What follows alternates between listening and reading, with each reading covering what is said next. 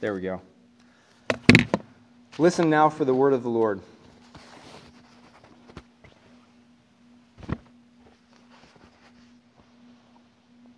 This is a reading from Mark chapter 12, verses 28 to 44. One of the scribes came near and heard them disputing with one another. And seeing that he answered them well, he asked, "Which commandment is the first of all?"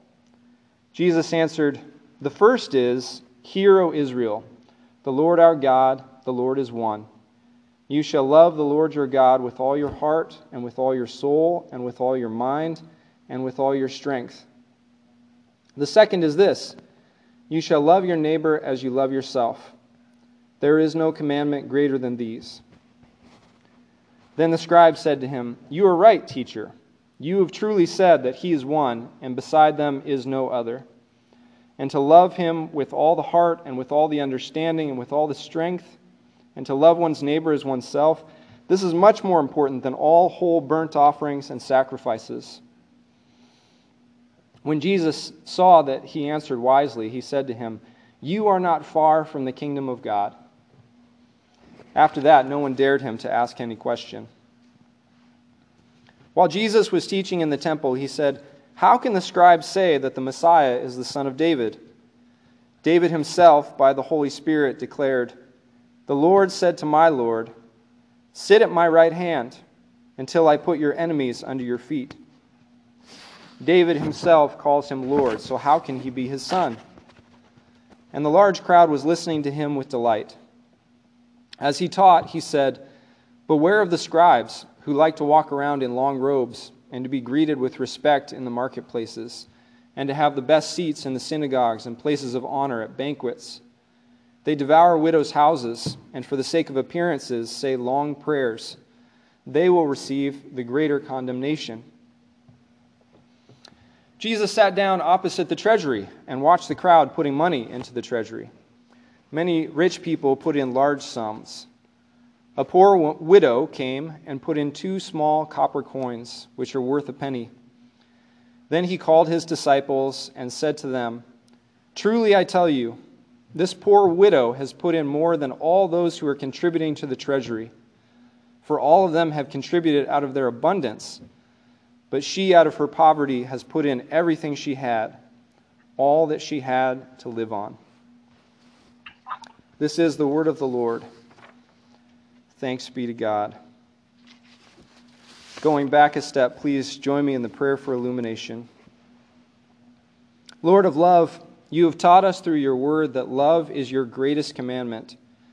Help us to hear again this message today. Teach us to love as unconditionally as you love us. Amen.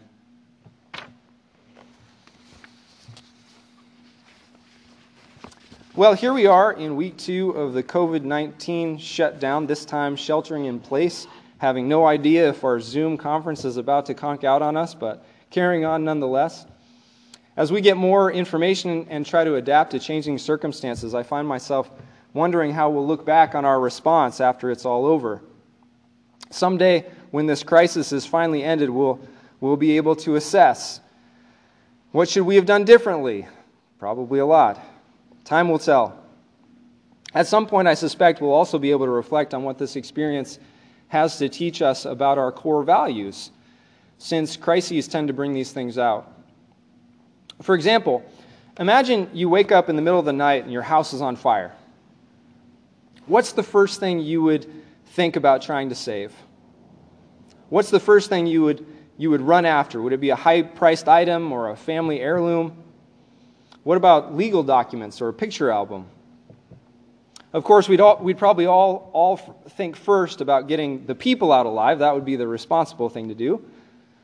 But under stress, people also focus on silly things, or at least priorities that aren't completely rational, like a toothbrush or a favorite pair of slippers. This season of pandemic, the item of choice seems to be toilet paper. Go figure. Something about the idea of running out of toilet paper has people really anxious. It doesn't make a whole lot of sense to me, but I suppose people just need something to focus on, which makes sense. When you turn on the news, there's so much information to process at once, a lot of it unclear, and so much uncertainty. It's hard to know where to start, what to do, how to sort it all out, how to decide what's really important, what really matters. Now, this isn't a new problem, of course. The issue of information overload, as I sometimes think of it, comes up in all sorts of circumstances, and it comes up in regard to Scripture as well. For instance, in the Lenten Bible study that some of us have been starting to look at, we've been looking at some of the more difficult texts in the Bible, like how in the Old Testament it looks like God appears wrathful or violent or vindictive. But then in the New Testament, Jesus assures us that God is love. So what do we do with that? What do we focus on? People tend to be similarly confused about the law. I mean, is God into ritual cleanliness or not? Does God hate sinners or does God love them? And what about oppressive rulers? Surely God hates injustice, but then just last week Jesus was telling us to pay taxes even to oppressive governments. So it's confusing. No wonder some people get obsessed with toilet paper.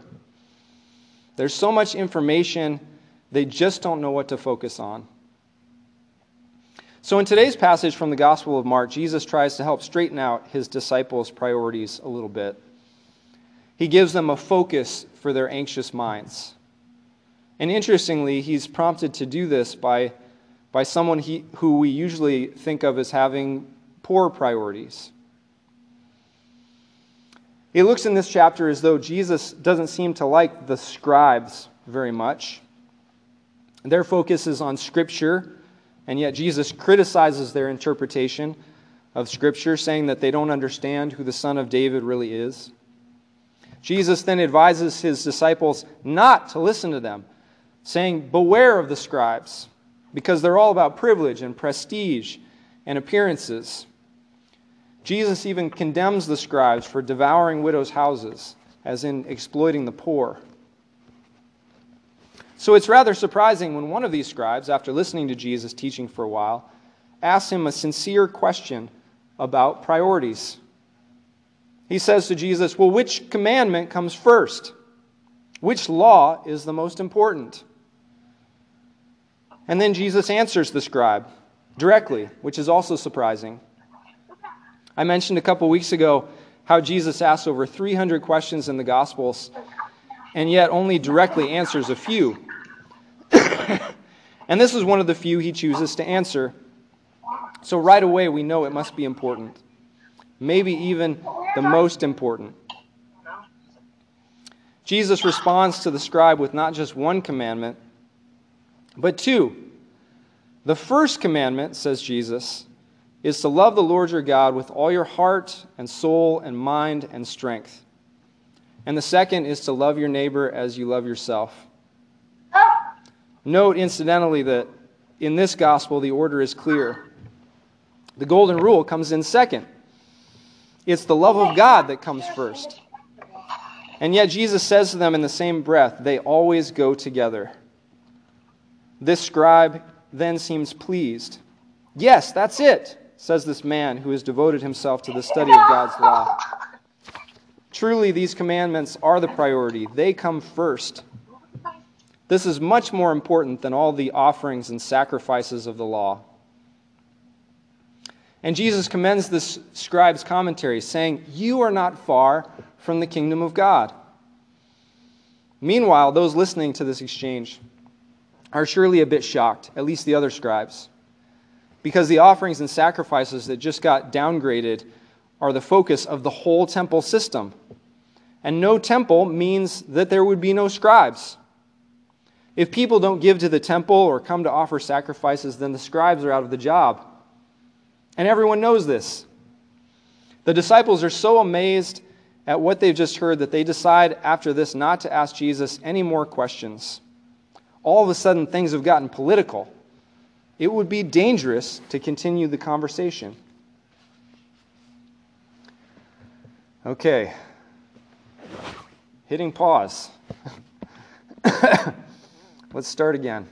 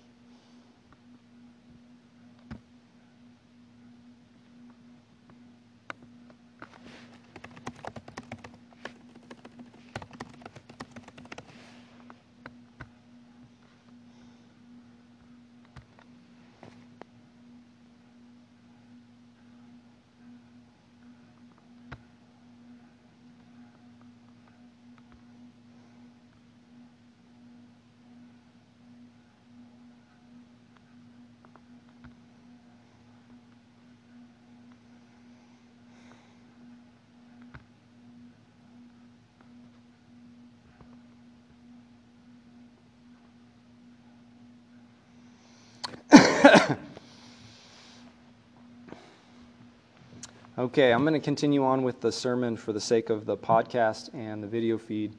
I'm sorry we got cut off, but live and learn. So, where we left off in the story was that Jesus was criticizing the priorities of the scribes in general. He just keeps right on doing it. Look at this broken system, says Jesus. He takes his disciples to the temple and has them observe people putting money into the offering box. Many rich people put in large stacks of cash. Then a poor widow comes and puts in 2 small coins worth just a penny.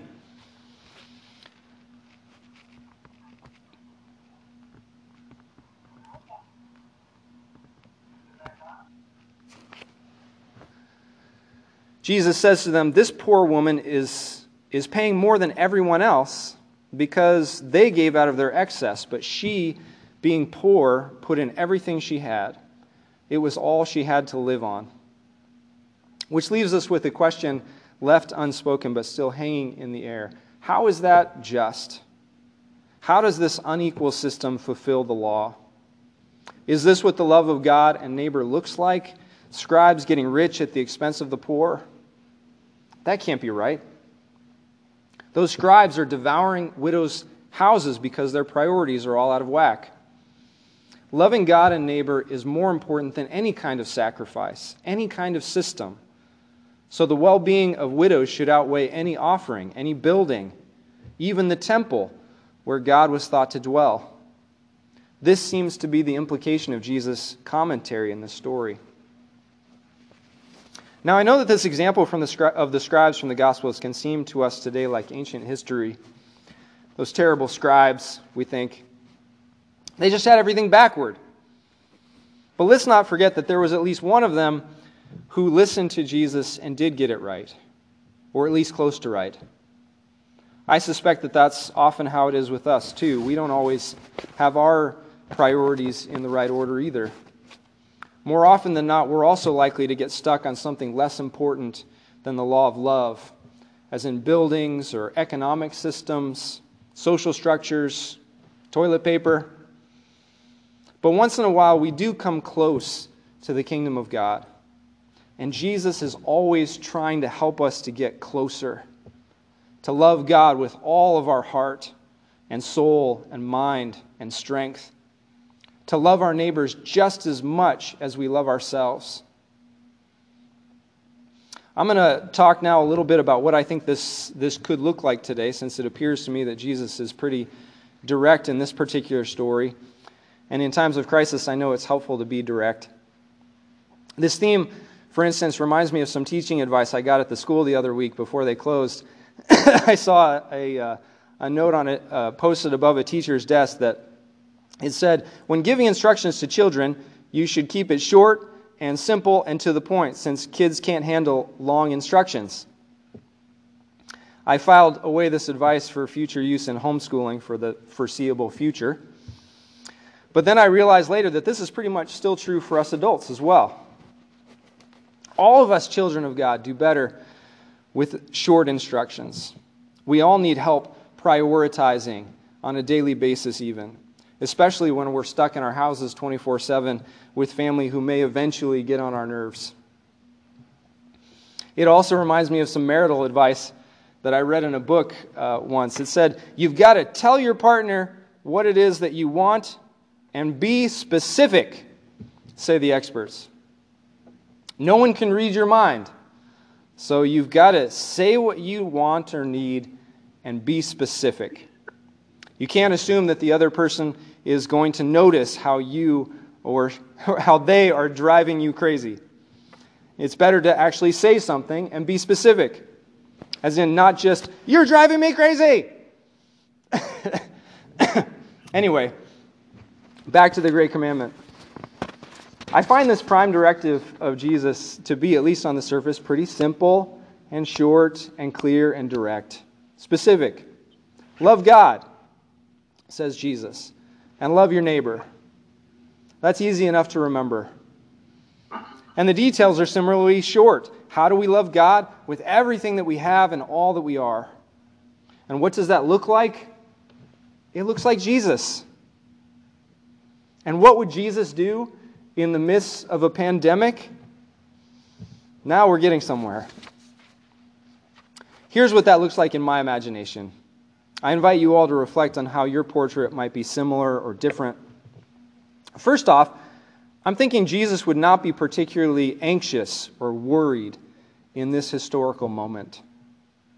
Because loving God means trusting God in all things, and perfect love casts out all fear. So I imagine the first thing Jesus would do would be to pray for strength, for the facing of this hour, for the weathering of the storm. His first thought wouldn't be about himself or even about the people around him. Jesus' first thought would be of God, the God of all creation, who loves us more than we can ever know or imagine. That's why Jesus is never afraid. He gives all of his heart and soul and mind and strength to God in all circumstances, which makes him as cool as a cucumber, no matter what happens to him. That's what the love of God can do for us, too, when we orient all that we have and all that we are toward God. We've got to put that commandment first. Secondly, I imagine Jesus would then look around at his neighbors and try to help them out. Because Jesus also loves his neighbors as himself and cares about how they're feeling, even if he himself is feeling just fine. Remember, for instance, the story of Jesus and the disciples in the boat during a storm on the Sea of Galilee. How Jesus was so at peace in God's love that he was asleep in the bow of the boat while his disciples were completely freaking out. They finally woke Jesus up saying, "Jesus, aren't you going to do something? We're all about to die." And Jesus said to them, "Why are you afraid?" Jesus' love of God meant that he was not afraid to die. But then he wanted his neighbors to have the same sense of peace. So he went about doing what he could do to also calm the storm. Loving neighbors means sharing God's peace with them and helping them also to stay calm, to be not afraid. And it's not just peace that Jesus shares. His love of neighbors means that Jesus shares everything with other people. He doesn't hold anything back in his work of healing. That's the third thing I think love would do during a pandemic: sharing. Again, pretty basic. For example, can you imagine Jesus fighting over that last roll of toilet paper at Jewel? Not so much. Even if he and all 12 disciples were down to their last square, I imagine Jesus would turn it into a teaching moment. Like at the feeding of the 5,000, if you remember that story, where the whole crowd was out of food, and Jesus said to the disciples, "You get them something to eat." I think Jesus would be standing outside the Jewel saying, "All right, show me what you've got." And people would bring out a couple paper towels, a few napkins, and then Jesus would take them, and he would bless them, and he would tear them, and he would share them. And behold, there would be enough for everybody. That's what I picture Jesus doing during the coronavirus. If he was going to be passing out toilet paper, I'm sure he'd also be wearing gloves and a mask, though, so as not to inadvertently pass on the virus to others. Love means healing neighbors, not putting them at risk. So probably the sharing wouldn't be so much about physical items like toilet paper at all. Jesus would be sharing words of comfort and companionship over the phone and online, and maybe even through snail mail. Jesus shares love, not illness. Which leads me to a few things that I think it's safe to say love would not do during a crisis. And again, please feel free to disagree with me on any or all of these points. Good discernment requires talking to one another about what love looks like, not just taking my word for it. That's why Jesus was talking with the scribes. He was clarifying what it meant. He was being specific. Hopefully you're still with me. So if prioritizing the love of God and neighbor might mean focusing on prayer, sharing during this time, it surely means letting go of other things too. I've already mentioned fear and hoarding. Perfect love casts out fear, and it doesn't work well with selfishness. But what about the stock market? Does Jesus care that the economy is going down the tubes? On the one hand, it's mostly wealthy people who are invested in the stock market. But then unfortunately, we know that it's the poor who are disproportionately affected by economic recessions. It's the people who live paycheck to paycheck, who can't afford to go without work for even a couple of weeks.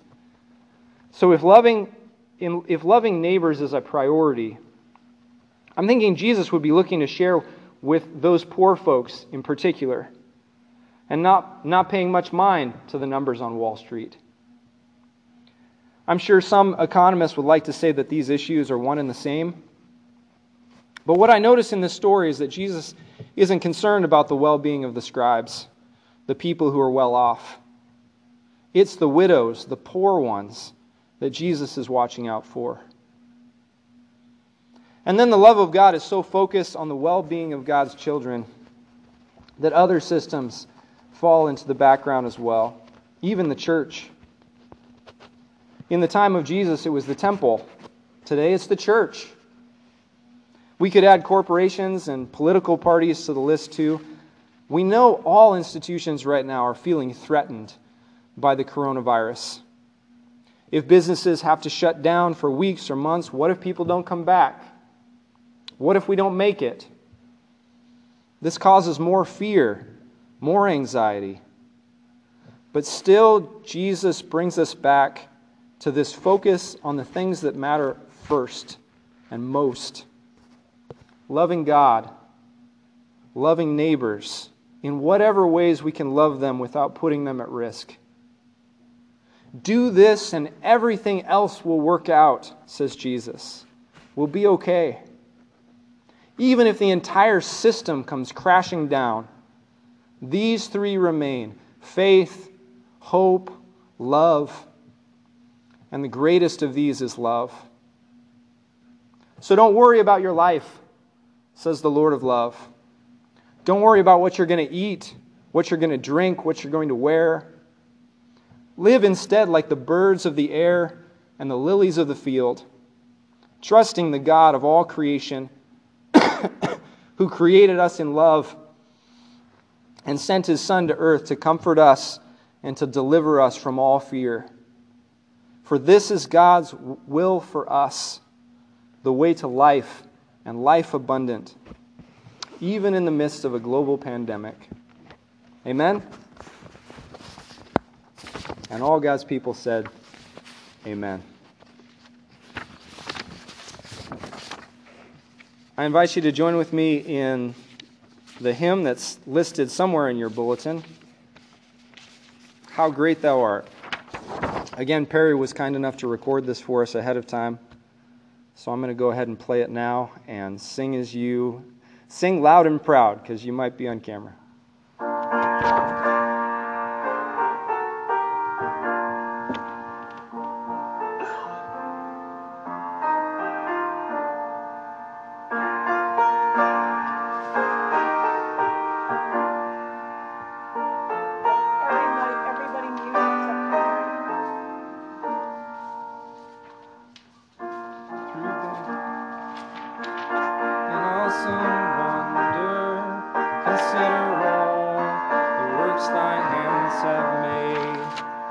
I see the stars, like mighty thunder, thy power throughout the universe displayed. Then sings my soul, my Savior God, to thee. How great thou art, how great thou art. Then sings my soul, my Savior. How great thou art. Then sings my soul, my Savior God, to thee. How great thou art, how great thou art. Second verse. When through the woods and forest glades I wander, I hear the birds sing sweetly in the trees. When I look down from lofty mountain grandeur, and hear the brook and feel the gentle breeze. Then sings my soul, my Savior God, to thee. How great thou art, how great thou art. Then sings my soul, my Savior God, to thee. How great thou art, how great thou art. 3. And when I think that God his Son not sparing sent him to die, I scarce can take it in, that on the cross, my burden gladly bearing, he bled and died to take away my sin. Then sings my soul, my Savior God, to thee. How great thou art, how great thou art. Then sings my soul, my Savior God, to thee. How great thou art, how great thou art.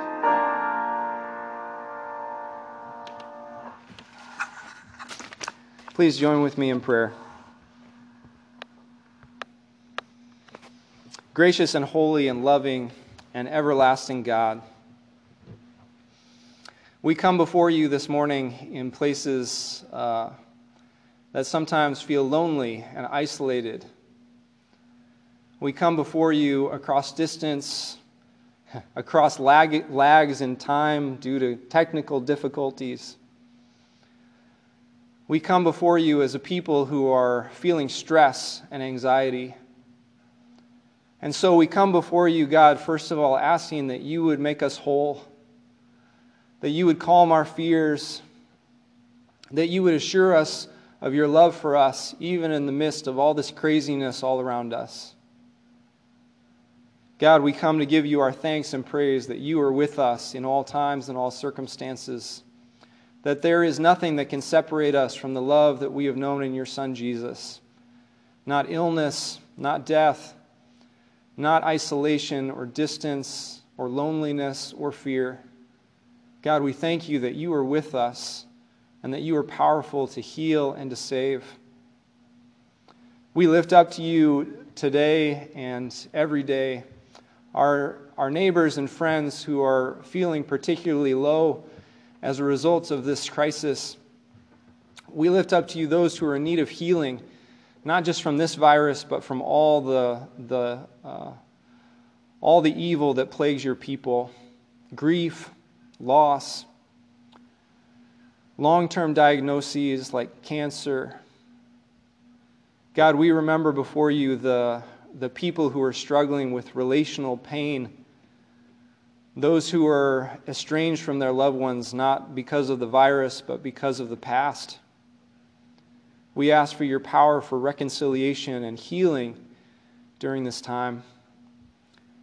And we pray that you would use this crisis, God, to lead us back to you, that you would help us to change our priorities, to be able to grow into the love of you and the love of one another in ways that we have not considered before.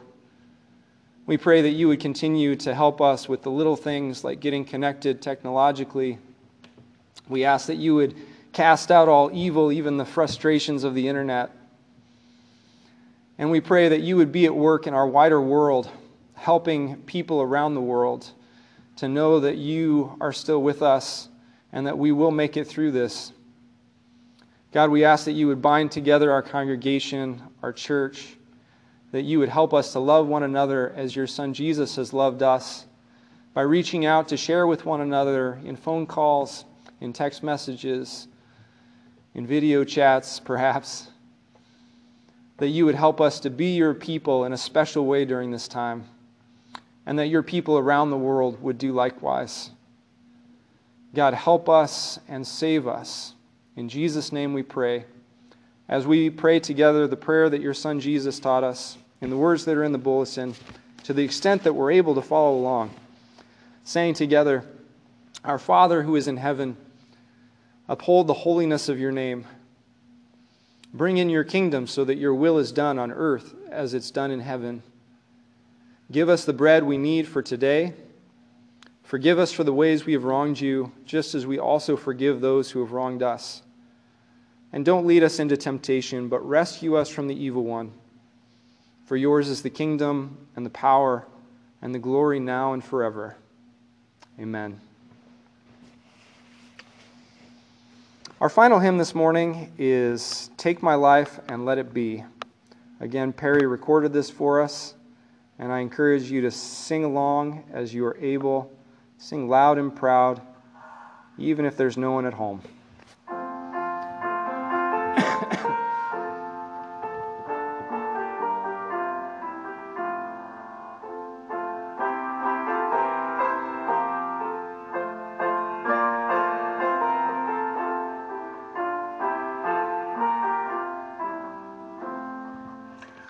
Take my life and let it be consecrated, Lord, to Thee. Take my moments and my days, let them flow in ceaseless praise. Let them flow in ceaseless praise. Take my hands and let them move at the impulse of Thy love. Take my feet and let them be swift and beautiful for Thee, swift and beautiful for Thee. Take my voice and let me sing, always only for my King. Take my lips and let them be filled with messages from Thee, filled with messages from Thee. Take my silver and my gold, not of my good I withhold. Take my intellect and use every power as Thou shalt choose, every power as Thou shalt choose. Take my will and make it Thine, it shall be no longer mine. Take my heart, it is Thine own, it shall be Thy royal throne, it shall be Thy royal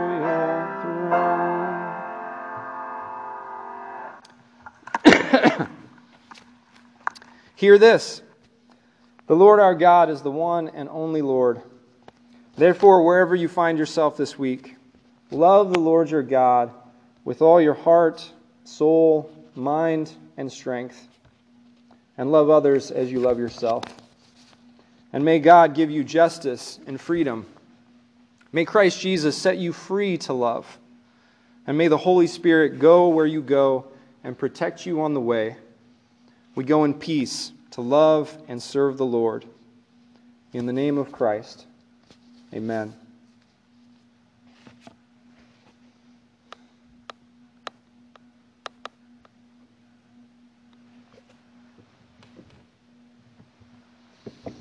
Friends, thank you for joining in our service this morning. It's almost 11 o'clock. Thank you so much for getting back on the call after it got dropped. I encourage you, I'm going to leave this window open so that you can unmute your microphones and chat a little bit, as is our custom during coffee hour. Of course, that's going to be a little chaotic too, but so it goes. I'm grateful that I learned some things from this experience. I hope you did too. We'll certainly get better if we try it again next week. I'll send out more emails to follow. But in the meantime, I have to run to a vision team meeting. We're also going to meet via Zoom, so I'm going to go to my office now. But again, I'm going to leave this conversation open, and I encourage you all to unmute your microphones and have a crazy, Holy Spirit-filled conversation. God be with you. Amen.